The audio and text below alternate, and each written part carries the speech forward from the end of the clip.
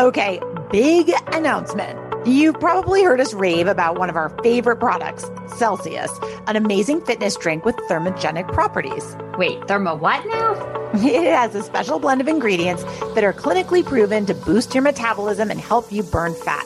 Basically, if you drink one of these babies before you work out, it helps burn more body fat than you normally would with just exercise alone. And not to mention, it tastes amazing and has no artificial flavors, preservatives, no high fructose corn syrup, and it's very low in sodium. But wait, I already knew all that. So what's your big news, Jane? They have a new flavor. Strawberry guava has hit the scene, y'all. This sweet, bubbly flavor is now available on Amazon and at many local gyms, too. Perfect timing to kickstart the new year. Big strawberry guava energy, and I am so here for it. Want in? You can purchase Celsius on vitaminshop.com, walmart.com, and at your local gym. Check out Celsius.com to learn more and follow their community of driven athletes.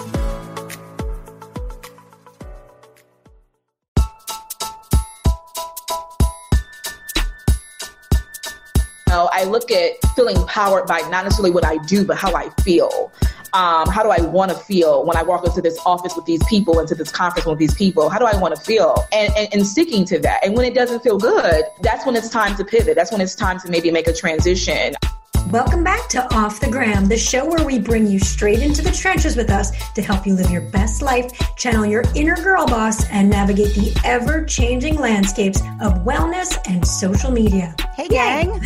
So Jamie here. We are so honored to have today's guest sitting with us today. So in light of all that's happened in the past year, it was so important to us that today, on Martin Luther King Day, of course, we took the time at Off the Gram to really reflect on how far we've come, the setbacks of the past year, and the inspiration and hope that exists in this moment as we look forward together. We're excited to speak today with Geneva S. Thomas. In her illustrious career as an award-winning journalist and media executive, Geneva has been able to offer her take on culture and issues for a range of media powerhouses. But is Geneva's work behind the scenes shaping some of the world's most authoritative brands like BBC America, InStyle, Food and Wine, W Magazine, and Architectural Digest that keeps her on the front lines of global culture? Geneva premiered her podcast series, Inside the Culture, in summer 2020, where she gives listeners insider news on pop culture, race, and gender in America. Most recently, Geneva was named the general manager at Meredith Corporation of Entertainment Weekly and People and Espanol, two of the most important and iconic consumer-facing entertainment giants. Geneva dedicates herself to causes related to women's empowerment and education, and in her later moments, she is a regular commentator for everything from style to culture to sex. But first and foremost, Geneva is a champion for women of color.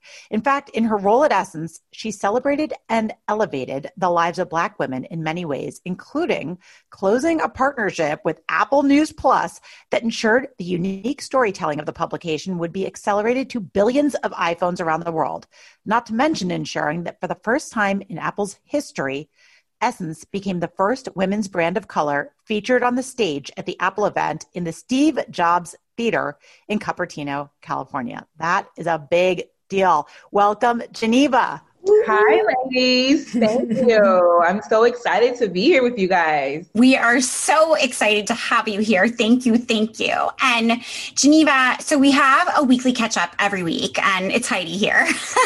So it's always a topic that's on our mind or in the news cycle. And today's was a pretty obvious choice because it's been all over the internet and the media this week. And it seems to be a very polarizing topic right now. So the Kamala Harris Vogue cover. Let's talk. What do we think? I have lots of opinions, but Geneva, I really want to hear yours. Well, I have to say, my instant reaction was, I thought it was weird that they dropped it on a Sunday, because for those of us who, work in media, a cover reveal on a Sunday is just never, it's never really what happens, right? Unless it was leaked, maybe. That's the thing, right? Because the only way I'd reveal something on a Sunday if there was some kind of a leak. Yeah, and that was what was reported, right? That it was not vetted. It wasn't something that Kamala Harris's team approved, but they moved ahead and posted it on Vogue's Instagram. And what I know as a woman in media, as many of you can identify with, when you share something to Instagram, it's incredibly intentional, right? There's a whole process and workflow around getting those assets approved. It's like all the email chain, the Slack chain. So, Vogue's Instagram is like really precious, very serious, revenue driving real estate. And so to share that was a very intentional thing. This wasn't like dropped on Twitter by some random unknown user. It was on Vogue's Instagram on a Sunday, which was very weird.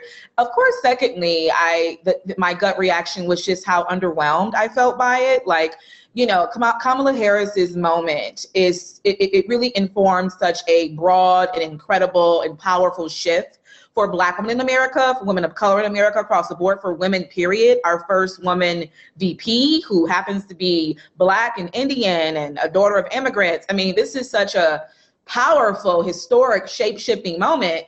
And the cover just did not give you that. The creative direction, the styling, everything about it was just so tremendously underwhelming, and it read very lazy. The photographer is a man of color, a Black man, Tyler, who has shot Beyonce's cover for Vogue. He has done some incredible, really beautiful covers. So it was kind of weird that a photo that he, a cover that he was behind just wasn't more powerful, more strong. It just felt overall very lazy to me. I'm a former Condé Nast girl, so I know what that institution is capable of. Vogue is, responsible for some of our most powerful, beautiful images. When we think about the whole history of photography and iconography in the past century, right? We know that Vogue, is largely responsible for a lot of those images that we've seen. And so I was just really, really tremendously underwhelmed. And even thinking about how they treated other powerful, politicians or even first ladies, like Michelle Obama's first Vogue cover, I still have that. Was amazing. Hillary Clinton's Vogue cover was amazing. Oprah, other powerful women. And so, I was just really disappointed and felt that it was a very lazy effort.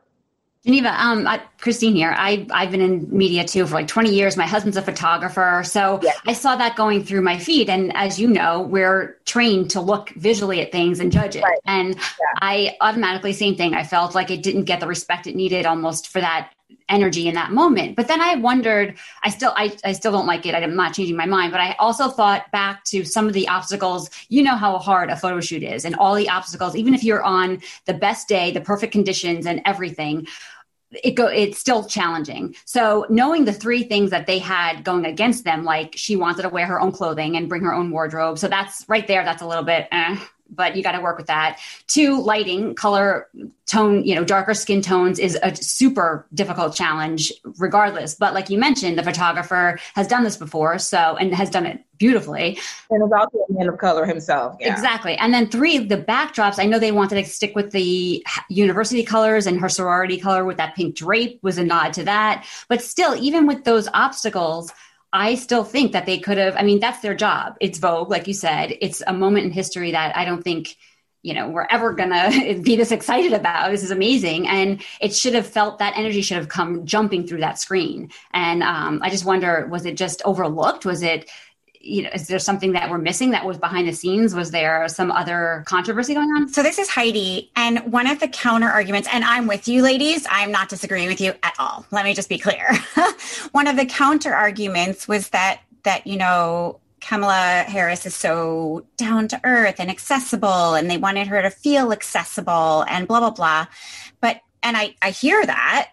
But on the other hand, there's a part of me that's like, okay, but Geneva, to your point, she is not only the first woman vice president, she is the first woman vice president of color. And, there's so many things. She is the first. And yes, accessible, but also to come back to what you said, respect. Like there has to be some level of intangibility, but tangible, because she should be on a pedestal. She's incredible. Right. That's why she's on the cover of Vogue. Yeah. And I could have put her in her sneakers on a pedestal.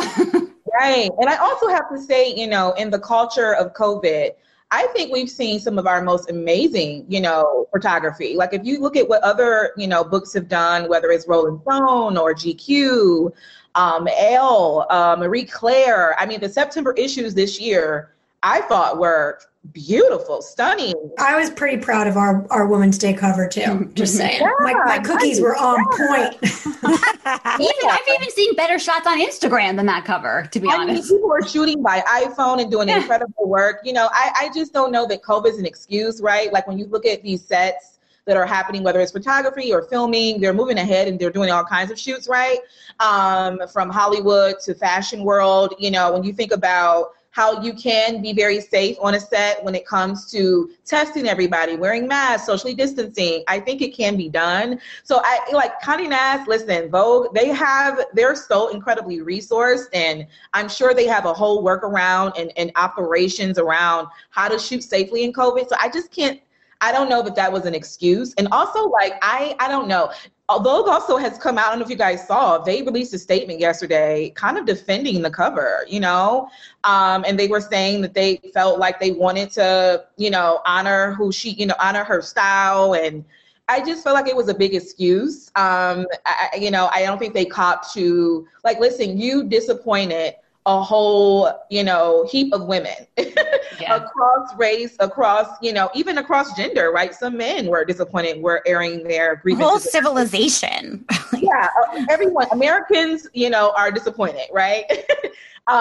Vogue watchers, Vogue readers, lovers of magazines and lovers of fashion were disappointed. And I just kind of thought that their statement defending it just, was out of touch. It's the fall of Anna. I have to say, she is disappointing. Look, I think we can all have this collective disappointment. It obviously doesn't detract from the woman or the moment. So I guess at the end of the day, let's maybe just shift our eyes up to the horizon of what's next and just keep our eye on the prize. She's going to get more covers. I can't wait to see what Harper's does with her, or Vanity Fair, even the New York Times Magazine, WSJ, there are going to be more covers. Absolutely. Can't wait to see them. More will be revealed. There's a lot of good things that will be coming this month and beyond. So let's just all sit tight for that. It's got to go up. Well, so nowhere to go but up. Speaking of good things, I'm going to just shift the combo for a second to our Sweat This segment, because I have to touch on this. We have one of our favorite products on as our Sweat This week. And I think all of us have used this product independently on our own, for a long time. And we're so excited to have them as a partner of Off the Gram this month. So Navitas is a line of superfood products that each of us have used in different forms for years. For 17 years, they have thrived on bringing you the highest quality superfoods from across the globe and continue to innovate ways to support you and your health journey. So personally, guys, I've always used their superfood powders. I like their matcha, their green superfood blends. I used to use all their baked good stuff like they have cacao nibs and cacao powder. They have hemp seeds. They've got all the goods. So our closet has always been filled with this stuff. But I know they just sent us each a really big box of goodies that we've all been loving, and it's all around their immune boosting stuff. So as you guys can all imagine, immune boosting, it's the hottest search term on the internet this year, and for good reason. So I'm very glad that they are making immune boosting very easy and accessible for the whole family. So my favorites out of the box, I'm just going to tell you guys my favorites and what I did with them. Okay. So first of all, we had the elderberry powder. So Megan, I saw you did a reel with your, what was that? The immunity fire. Shot. I do fire tonic shots. When I take elderberry, I just assume I am boosting my immunity, and I'm can't get enough. Yes, I put it in my Soda Stream. Oh, you did? I just carbonate it and I put the elderberry in. Wait, I love that. So, okay, that's amazing, because Heidi used to have a low-key secret soda addiction. It was her guilty vice of life. She's Geneva, Heidi's this green, clean, toxic-free vegan yogi who drinks soda, closet soda drinker. Diet, of course. It's my only vice. It's her only vice. So I'm very glad to hear that you're doing elderberry powder in your Soda Stream. That's rad. And then this is making me healthy. Yes. And then I'm really obsessed with the Superfood and Immunity Blend. So that is a vitamin C explosion. Basically, it's made with Camu, orange, and acerola cherry. I think those are the only 3 ingredients. Those are 3 of nature's most abundant sources of naturally occurring vitamin C. So I did a smoothie. I put this on my stories. I did a smoothie for my fam. Well, I did a smoothie for me actually. I made a smoothie for myself with like banana and then the orange superfood powder and a few other things like some vanilla extract, etc. And then I literally got to drink none of it because my kids drank the entire thing. But I'm not mad because it gives you 550% of your daily vitamin C boost. And like they need it too, I guess. I guess my kids can stay healthy. That's fine. Selfish. But yeah, it's amazing. And like I said, they have the cacao powder, which is like one of their like staple. Everybody knows them for the cacao powder. It's so like, good. Yeah, it's really, really good. It's like a very easy, healthy swap out for recipes that called for unsweetened cocoa powder. So we just really love everything about Navitas. We love their brand philosophy. They're very committed to like creating a healthier world through regenerative organic farming and plant forward lifestyles. So everything they do is totally on brand with us. And we give them a big old off the gram thumbs up. If you go to, they actually give us a landing page, navitasorganics.com/off the gram.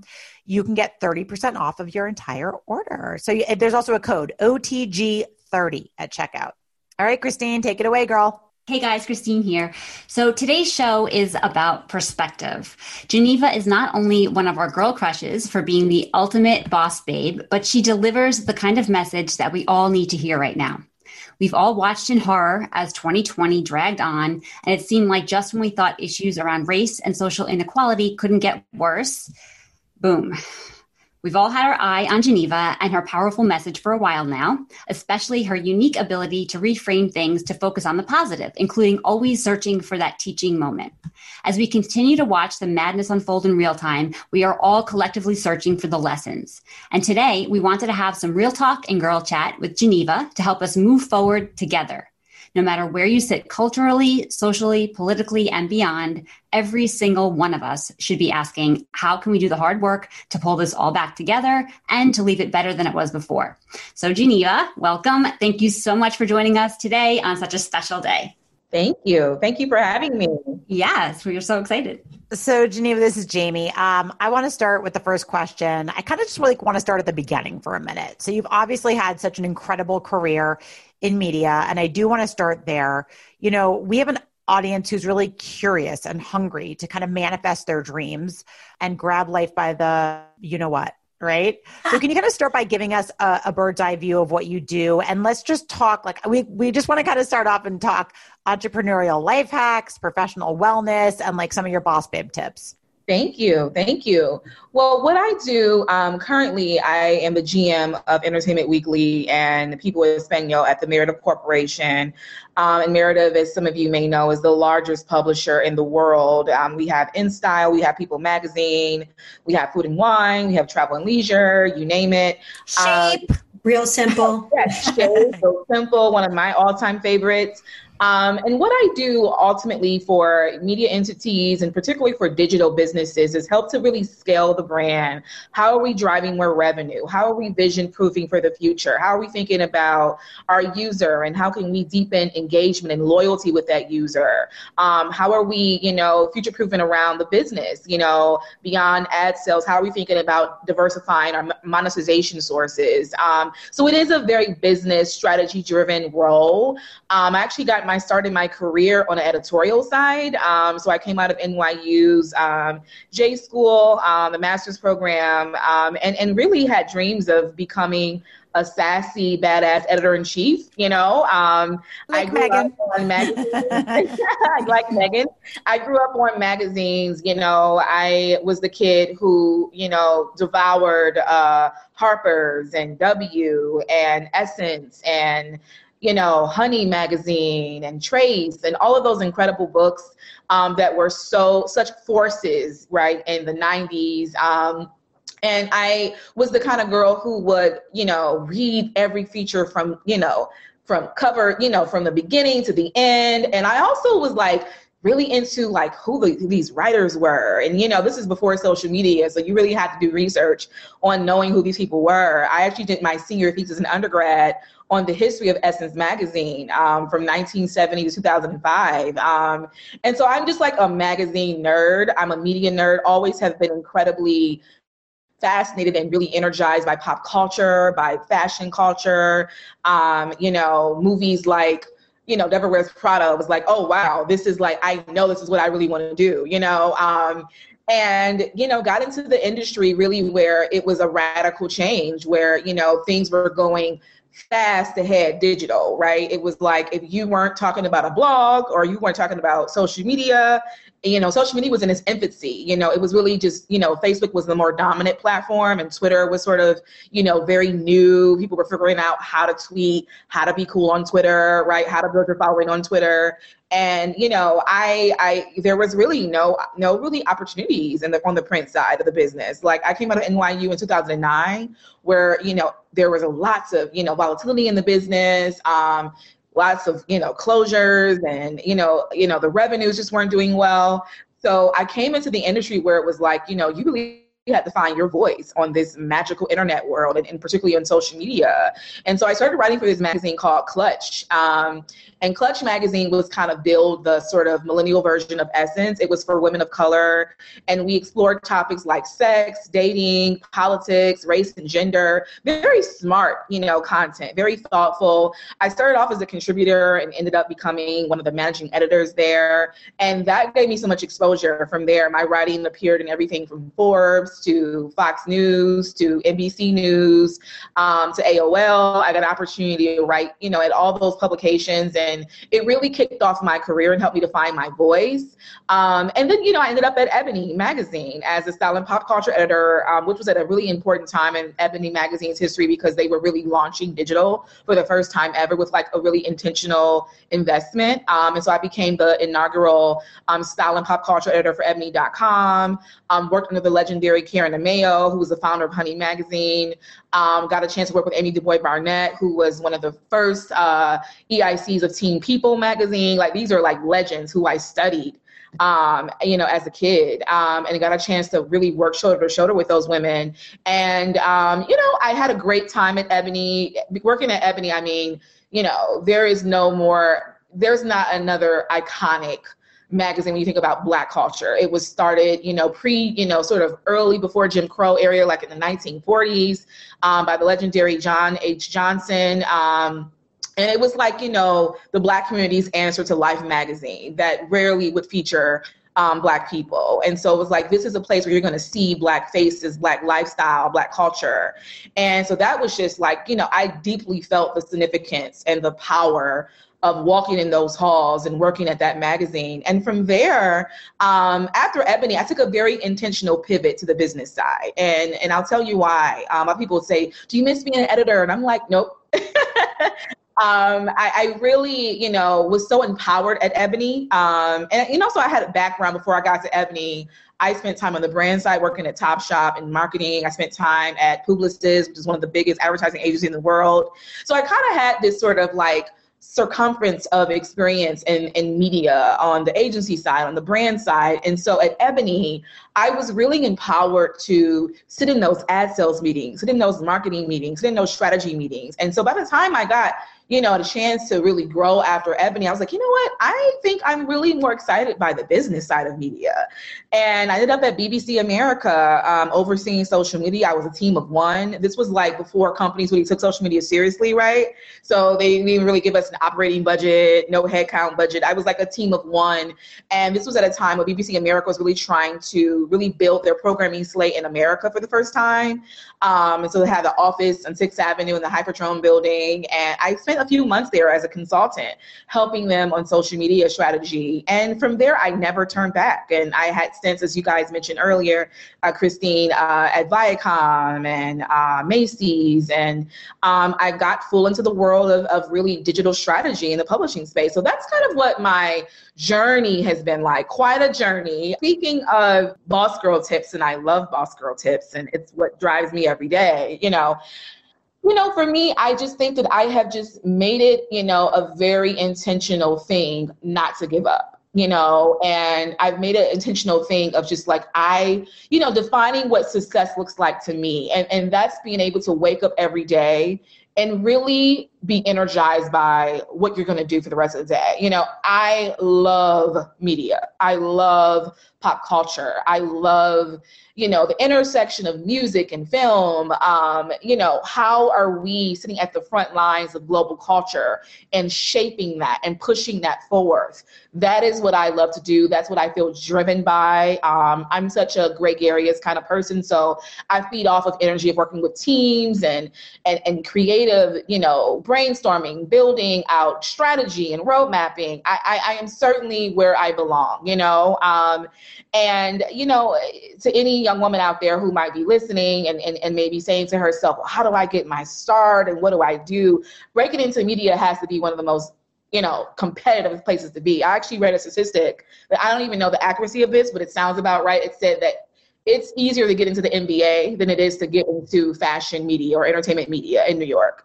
And like to get an actual job, right? Like as an editor or on the business side. And I believe that. I believe that to be true because it's so competitive and it's so hard to break in. But, you know, what I have found is that it's about relationship building, not networking, but relationships. You know, find those people, find your tribe.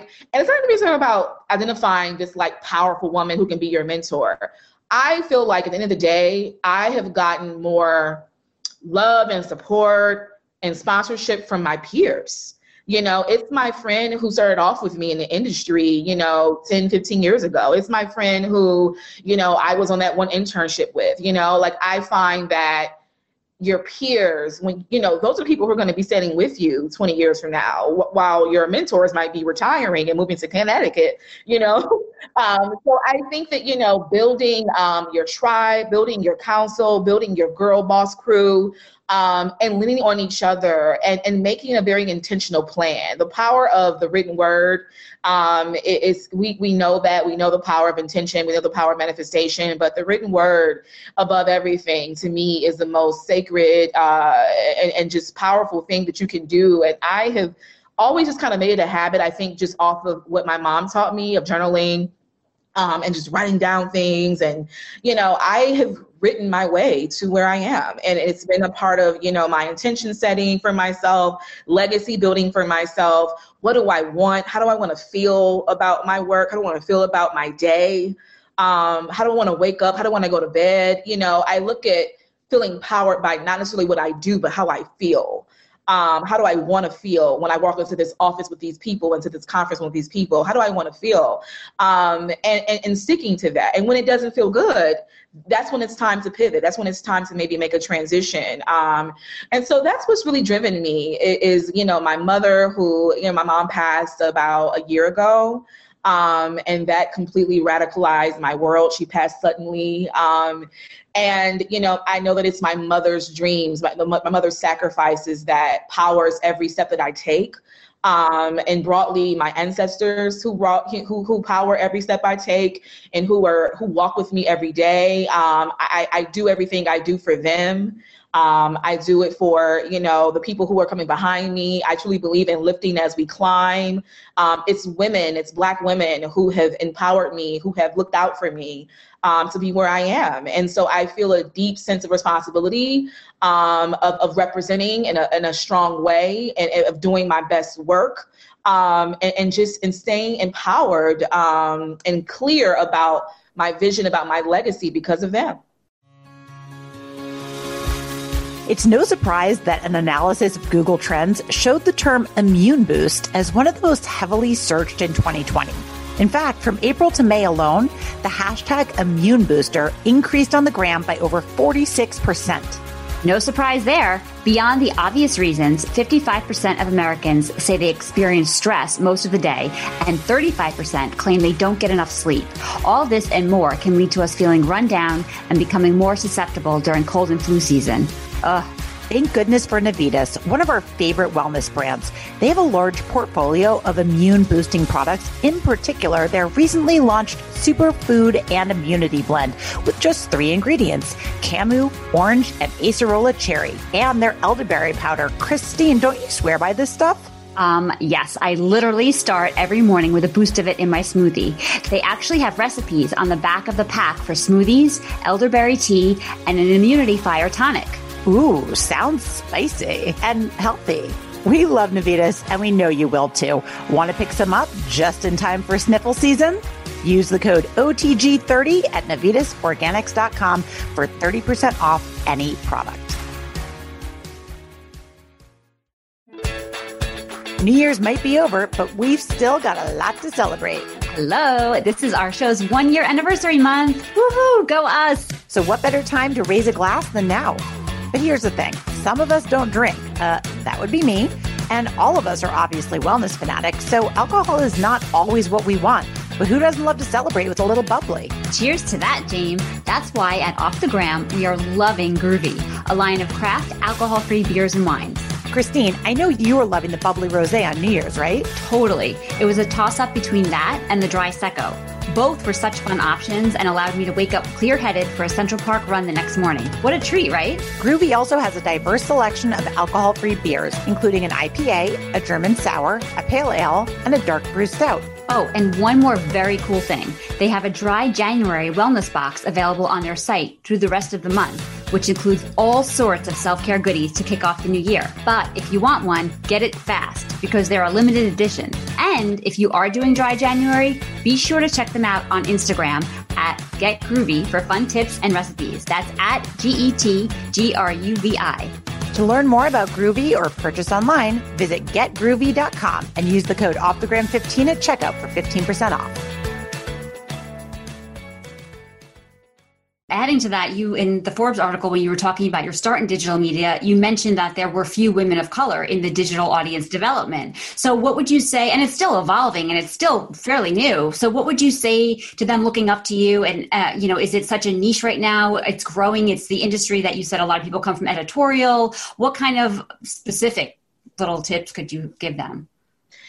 That's a great question. It continues to be today a field where you don't see a lot of people of color, certainly not a lot of women. I think it's just read, study everything.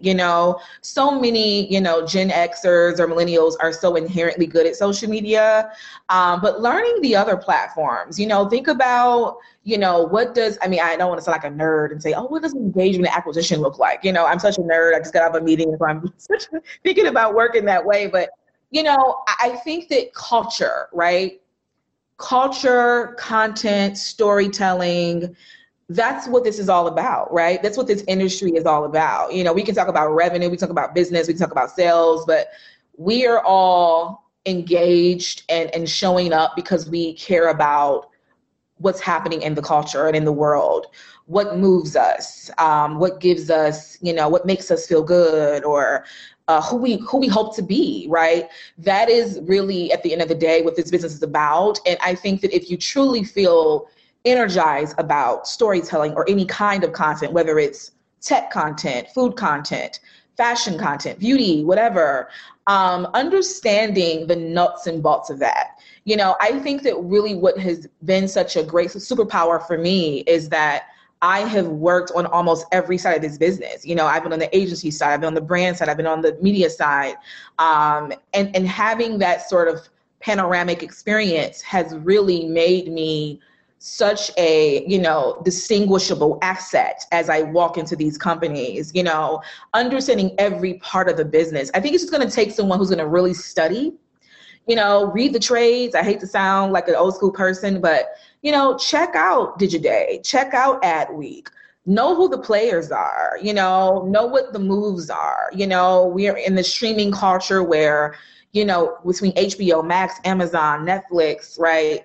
We're seeing major, powerful, like super big box office films released straight to streamers. This is such an incredible turning point and demarcation for us. Of course, that's driven by COVID, but that's going to inform a whole behavior for people going forward, right? That in itself is something to study, to look at this moment in time and understand the impact of that, because 20 years from now, that's going to be the way of life. Not to say that I hope movie theaters don't close, because I love movie theaters so much, but, when we're thinking about content and entertainment and storytelling, we're in such an exciting time right now. And I think COVID has opened up our creativity and our innovation more than ever. I say all that to say, for someone who's interested in the business, studying that, understanding the causal factors of that, looking at that, stripping that down, unpacking that. It's going to take you being a little surgical, right? And really, getting into the nuts and bolts of these decisions, of these turning points in our culture. It's because it's not easy, to stay in this business. And media, as you guys can attest to, is so volatile, right? There's always so many ups and downs. There's been so many radical changes in the past 15, 20 years alone, right? And the next 15, 20 years ahead of us, those people who are going to be playing in that game, whether we're talking about the talent side, the business side, the editorial side, it's going to be people who were, thinking ahead of the tipping point, right? And that's just what it's going to take, I hate to make it sound like it's super, super hard. It's not, but I think it's really about, really inherently being driven by your passion and what you love. Because when you love something, you want to know it, right? Now, Geneva, you started this big giant job in December, correct? Right? Yes. Yeah. I'm like literally 30 days in. So like you're doing the job from your kitchen, it looks like, right? Like how has COVID changed things for you? And what have been some of the silver linings from a work perspective? Oh my God, working from home, And you are in Weehawken, New Jersey. Is that true, right? Because if it's New Jersey, I got to go, woo, woo. Yes. I'm in Port Imperial, which is right off the waterfront. With a pool. Yes, it's a lovely, lovely area. I see, Midtown and the Empire State Building from my kitchen. It's a beautiful view. And that's why I love this area so much. It's so peaceful. So I'm really blessed to be able to work from home. We have to remember that there are people who are getting out there working every day, right? People who are in those frontline level jobs, whether it's nursing or janitorial work. Some people are actually getting out there and exposed and working every day. So I feel very blessed and grateful to be able to work from my kitchen. It's certainly different, right? Like I've had to rethink my apartment sort of interiors. Like I have an open concept home where it's just like a full layout. And I'm like, I have to really think more carefully about this work from home life from a, design perspective and from a comfort perspective. Like I usually just pull up to my kitchen island. I'm like, I may need to do something different because when you're working from long stretches of time, you're talking about like 10, 12 hours a day. And, EW is based in LA. So sometimes my meetings can go into like 7, 8 o'clock at night. I have to really think about what's going to be comfortable, but also what's going to be in alignment with, the sort of decor that I've established for myself in my place. But working from home, it's very, it's not always easy, right? You're getting ready for a Zoom call or a WebEx. You got to make sure your camera's on. You got to be, engaged. You got to be, you got CNN in the background talking about the end of the world, right? And you're trying to stay focused on what's happening on your computer. It does take a certain level of focus, and also just keeping your team energized and engaged, right? It's easy to kind of get distracted. So it is a very interesting culture working from home. This is Heidi. I was just with a client and they were trying to get a designer to redo something in their home, and they haven't left their home since March. And they were just saying how like every designer is so booked because of all the people working from home who want to make it make sense. Just like you just said, Geneva. I mean, you're spending so much time here. You got to love it. Absolutely. And I just want to hit on that how much, because when I was, stalking you on the web to prep for this, I was so taken aback by how much you give back and how amazing that was. And I saw that for Black Woman Equal Pay Day, you offered up your very precious time and experience in the form of free one-on-one training to 5 supremely lucky young ladies. And I just want to take a moment to recognize that and thank you for that. Thank you. Thank you, because not only did these 5 women get to, severely benefit from all that you give, it sets an example for everyone else. And just wanted to say thank you for that. And how would you, I mean, I think you've answered my original question was like how, what advice would you give to these young women who weren't your lucky 5 chosen ones, determined young Black women to help them persevere to the top and rise to the top? I know you've answered that a lot, but is there anything specifically relating to equal pay? Anything that you would say to women listening to this that you could help them, in their meetings negotiating salary or knowing their worth? Would you write something down to understand your worth before you walked into the room, just based on what you've said so far? Thank you, Heidi. Great question. And thank you for recognizing that. That was such an intuitive decision for me because we come up on Women's Equal Pay Day every year, or Black Women's Equal Pay Day, or Latina Equal Pay Day, right? And there's all this content and all the social media posts about fighting for equity. But, where's the pragmatism in the conversation? I said to myself, well, how are we going to ask for equal pay? We don't even know how to negotiate a salary. We don't even know how to have a conversation. And I thought of so many times that I've either underestimated my value or didn't know how to articulate my value. And I left a lot of money on the table, And, I said to myself, well, I've learned so much around negotiation and around value setting and research that I want to share to other women. And I just, opened up my DMs and said, hey, the first 5 people holler at me, we can do this and we can do this one-on-one. And I was able to really help a lot of women. I actually took on more than 5, but I would say, salary negotiation. I just came out of a big negotiation, obviously, for this role. And, it takes a lot of research. That's the number one thing I would say. You have to know where you are in market. The market is going to be driven and informed by where you're located, what you do, what industry you're in. Like if you do what I do for Apple, it's not the same market rate of what you do for the media side, right? Knowing where you stand in market, knowing how the market is doing, knowing the trends, you got to do that research. And there's so many tools out there, salary.com, Glassdoor, LinkedIn itself has a tool where you can plug in, how many years of experience you have, what industry you're in and where your title is at. And they will give you a sort of, framework and a benchmark of where you should be and what you should be expecting to hear from these companies. There's so many little tips that I can share down from, what I've learned recruiters will do when you get on these calls is they'll ask you for a number. And it's a weeding out tool, right? They want to weed you out possibly because they have so many applicants, right? And we're not only in a pandemic, we're in a national recession right now, right? Which is driven by COVID.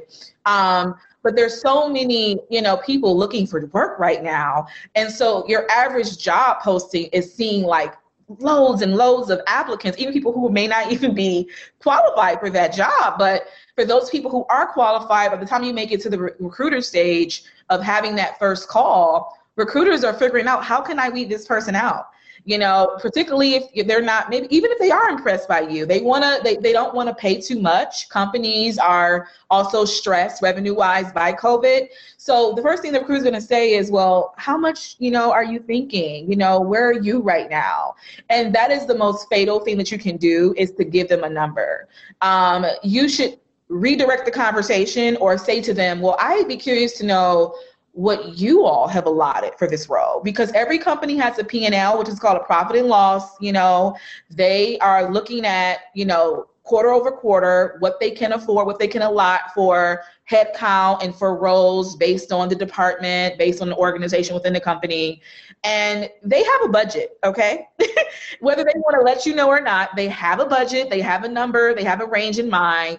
And the worst thing you could do is give them a number, because if you're way below that or way over that, they're going to say, I don't know. And you might get weeded out. And so, it's a quick way to undervalue yourself or to seem not so buttoned up. So I've learned to redirect those conversations and throw that ball back to them and say, well, you tell me, what you're thinking for this role, and then take the conversation from there, and thinking beyond just your base, right? Thinking beyond just what you want to take home every 2 weeks. Think about what other kind of things you want the company to do for you. How can they invest in you, your continued education, your benefits, your perks, Even if you're more junior, if you're at manager or senior manager level, you can negotiate. You have power to negotiate. I think that some people don't think about negotiations until they get to the executive level, but no. You can negotiate as an assistant, and so thinking about the things that you want and that you need to feel empowered and invested in at that company beyond just what you're taking home every 2 weeks. So those are just, I can go on and on, as you guys can see, it's such a passion for me, but anyone who wants to learn more, talk more, explore more, please just contact me on Instagram or my website. I'm happy to help, because it's a lot of tips and just tactical things that we don't get taught as women, right? Like money has always been the man's conversation, right? Driven by patriarchy. Women have not been in the driving seat of those conversations, but we know that's not true. Women are the decision makers when it comes to the households, even if they do have husbands, right? Or partners, they are the decision makers. And so we should feel empowered to talk about money, and we shouldn't feel uncomfortable by it. And the first thing that when we talk about salary, it's uncomfortable because we're not used to talking about money at all as women. So yes, very passionate, as you guys could see, but totally open to exploring this more with anyone who wants help. Amazing. We should do a whole episode on that. I was just going to say that. Yeah. No, it's such wonderful advice. And I love to hear women that love to mentor other women, because I really look at it as like an inspiration boomerang. I've always said, we can only keep what we have by giving it away. And the more that we give, the more it comes back to us. And I know that we're all such proponents of mentorship, because it all comes back, helping others helps you. And when the hand of somebody below you reaches out, you should always be there to take it. It's funny. We interviewed Carson Kressley the other day, and he was saying, he was talking about how he went into a meeting with some network, and the person that was sitting in the chair was like, he was like, "You look familiar." He's like, "Yeah, I used to be your intern. I run the network now." And he was like, "Oh, cool." But how often does that happen, right? That, your peers or your juniors become your colleagues or the people that you have to answer to down the line. So it is all about that relationship building and management as we move through our careers. And it's wonderful advice. And actually, can I just say, I got to say, because you sparked something in my brain, Geneva, I love that you said it's not just at the executive level. I was actually, when I moved to Pennsylvania, because I live in Pennsylvania now, I was interviewing nannies for my children. And one of the nannies who interviewed with me, typically we have discussions about weekly salaries. That's what I've always discussed with my nannies in the past, and perhaps, of course, vacation, sick days, and bonuses. But this nanny came to me with a whole host of other asks. And she was willing to take a little less money weekly, but she was asking for me to invest in her professional development and a couple of other things like that. And let me tell you something. I ended up paying her a little more than I had originally intended, because I was so impressed with her negotiation skills. Not only did I not look, was I not irritated that she asked me for more money, I respected her so much for being able to stand up for herself that I told my husband, this is the woman I want to hire, because I want somebody who knows her worth and who has confidence in charge of our children. And it's just, I think it's a great, great thing to notice. Also, Heidi, wanting to chime in here. I also just had to find a new nanny for my family. And a lot of the advice was like, well, it's COVID. There's 50 nannies a day going on all the mom boards, and you can pay so much less and blah, blah, blah, blah, blah, blah. And I found the right person, and I asked her what she wanted, and I gave it to her. And you know why? I didn't bargain her. I didn't want to, because I want the person who's taking care, any person who I'm working with, to feel valued, because you will get the best work by allowing everyone around you to feel bolstered and valued. And I think it's really important to know that people I'm terrible at asking for salaries or money or whatever, but I'm always happy and thrilled to give what people think they are worth, because you will always get, it's always better for everyone. So nickel and diming, it's not the right job for you, I think. But if you can ask for your worth, that's the right place for you. So before we wrap up, can I just ask one fun thing? Because you were on the Bravo series, Blood, Sweat, and Heels. What were the pros and cons of being on reality TV? Would you do it again? Was it a fabulous experience? Well, it was absolutely a fabulous experience. Shooting a TV show is probably one of the most exciting, fun things that I've ever done. The production of it is super fun. You know, it can be like a sisterhood, and you're, you know, how the Bravo shows are, you're going out to eat and you're going to, you know, drink, and it's just like fun, you know. You know, would I do it again? Probably not. That's probably a hard no, you know. For me, you know, having the experience was fun. It was life-shifting for me. It was empowering. It was in some ways very disappointing and even tragic, right? One of my cast members passed away of cancer very suddenly. You know, it was, I think, an experience that I had to go through to teach me so much about my own power. You know, I wouldn't do it again because I don't know that I can release my representation and my narrative to someone else for them to do what they want to do with it without my direction. And inherently, when you are talent, right?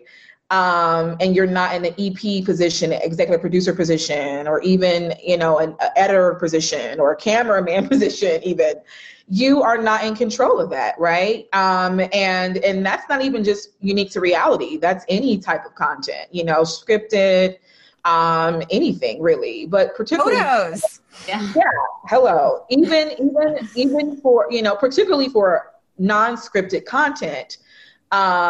You know, like reality series, you know, you're just not. You're a character. Yeah. Yeah, absolutely. And they added it to create a story. Oh yeah. I mean, it's incredibly the most far thing from actual reality. You know, in order to engineer a product that you can put before audiences every week, that's going to keep them engaged for 10 to 12, even 20 weeks at a time. You know, shows like Housewives of Atlanta, Housewives of Dallas, or Beverly Hills, those series are going for like, you know, they're like 20, 30 episodes a season. How do you keep someone engaged and returning every week? And they could be doing a million things, especially in this COVID culture where we're over sort of, you know, served with content. How do you keep someone engaged? Well, you've got to make that interesting. You've got to show conflict. You got to show a lot of stuff. And it's also a product that they're taking out in market and they're monetizing in front of advertisers, right? So how do you get top dollar for programming? Well, it's because of your ratings. And so any piece of content that I'm involved with that is really designed to monetize, but it's not designed to necessarily empower me or, you know, invest in me or make me feel good or make the people around me feel good.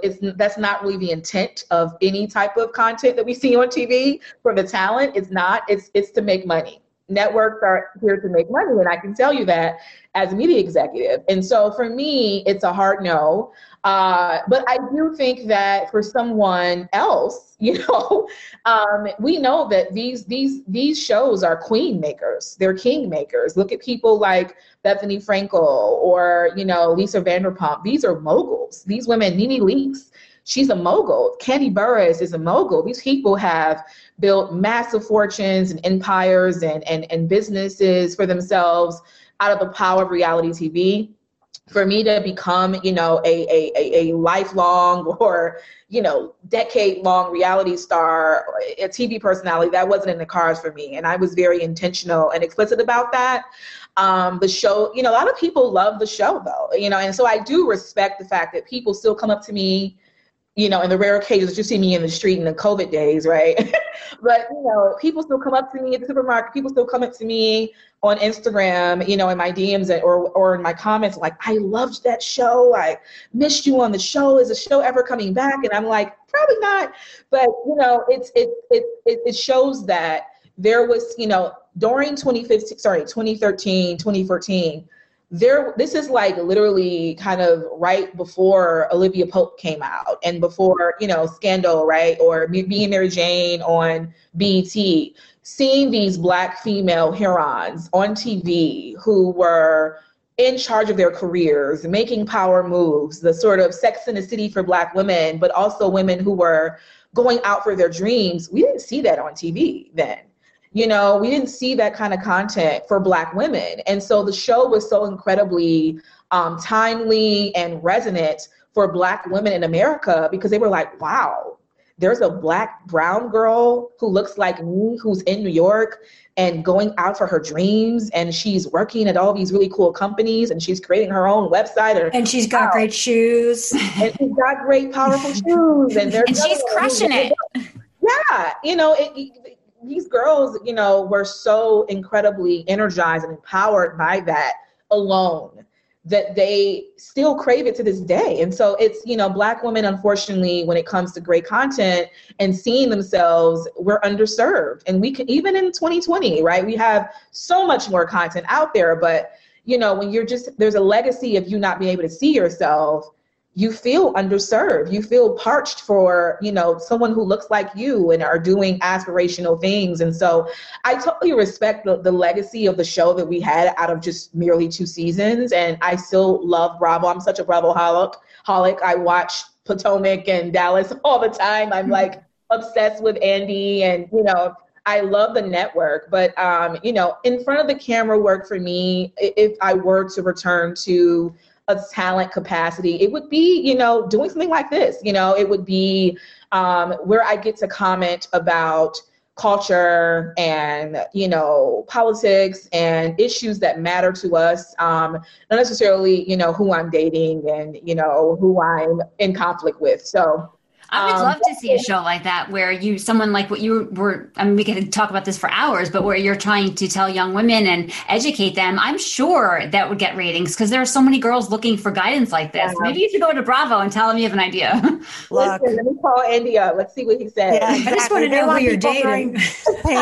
Throwing drinks in each other's face, unfortunately. That's what gets ratings. But you know what? I can't change culture, but there is a place for you to do it. You are sharp, and we are inspired by you. And I'm so glad we got to talk to you today. You are incredible. And we can't wait for more things to come from you. Where can people find you on social?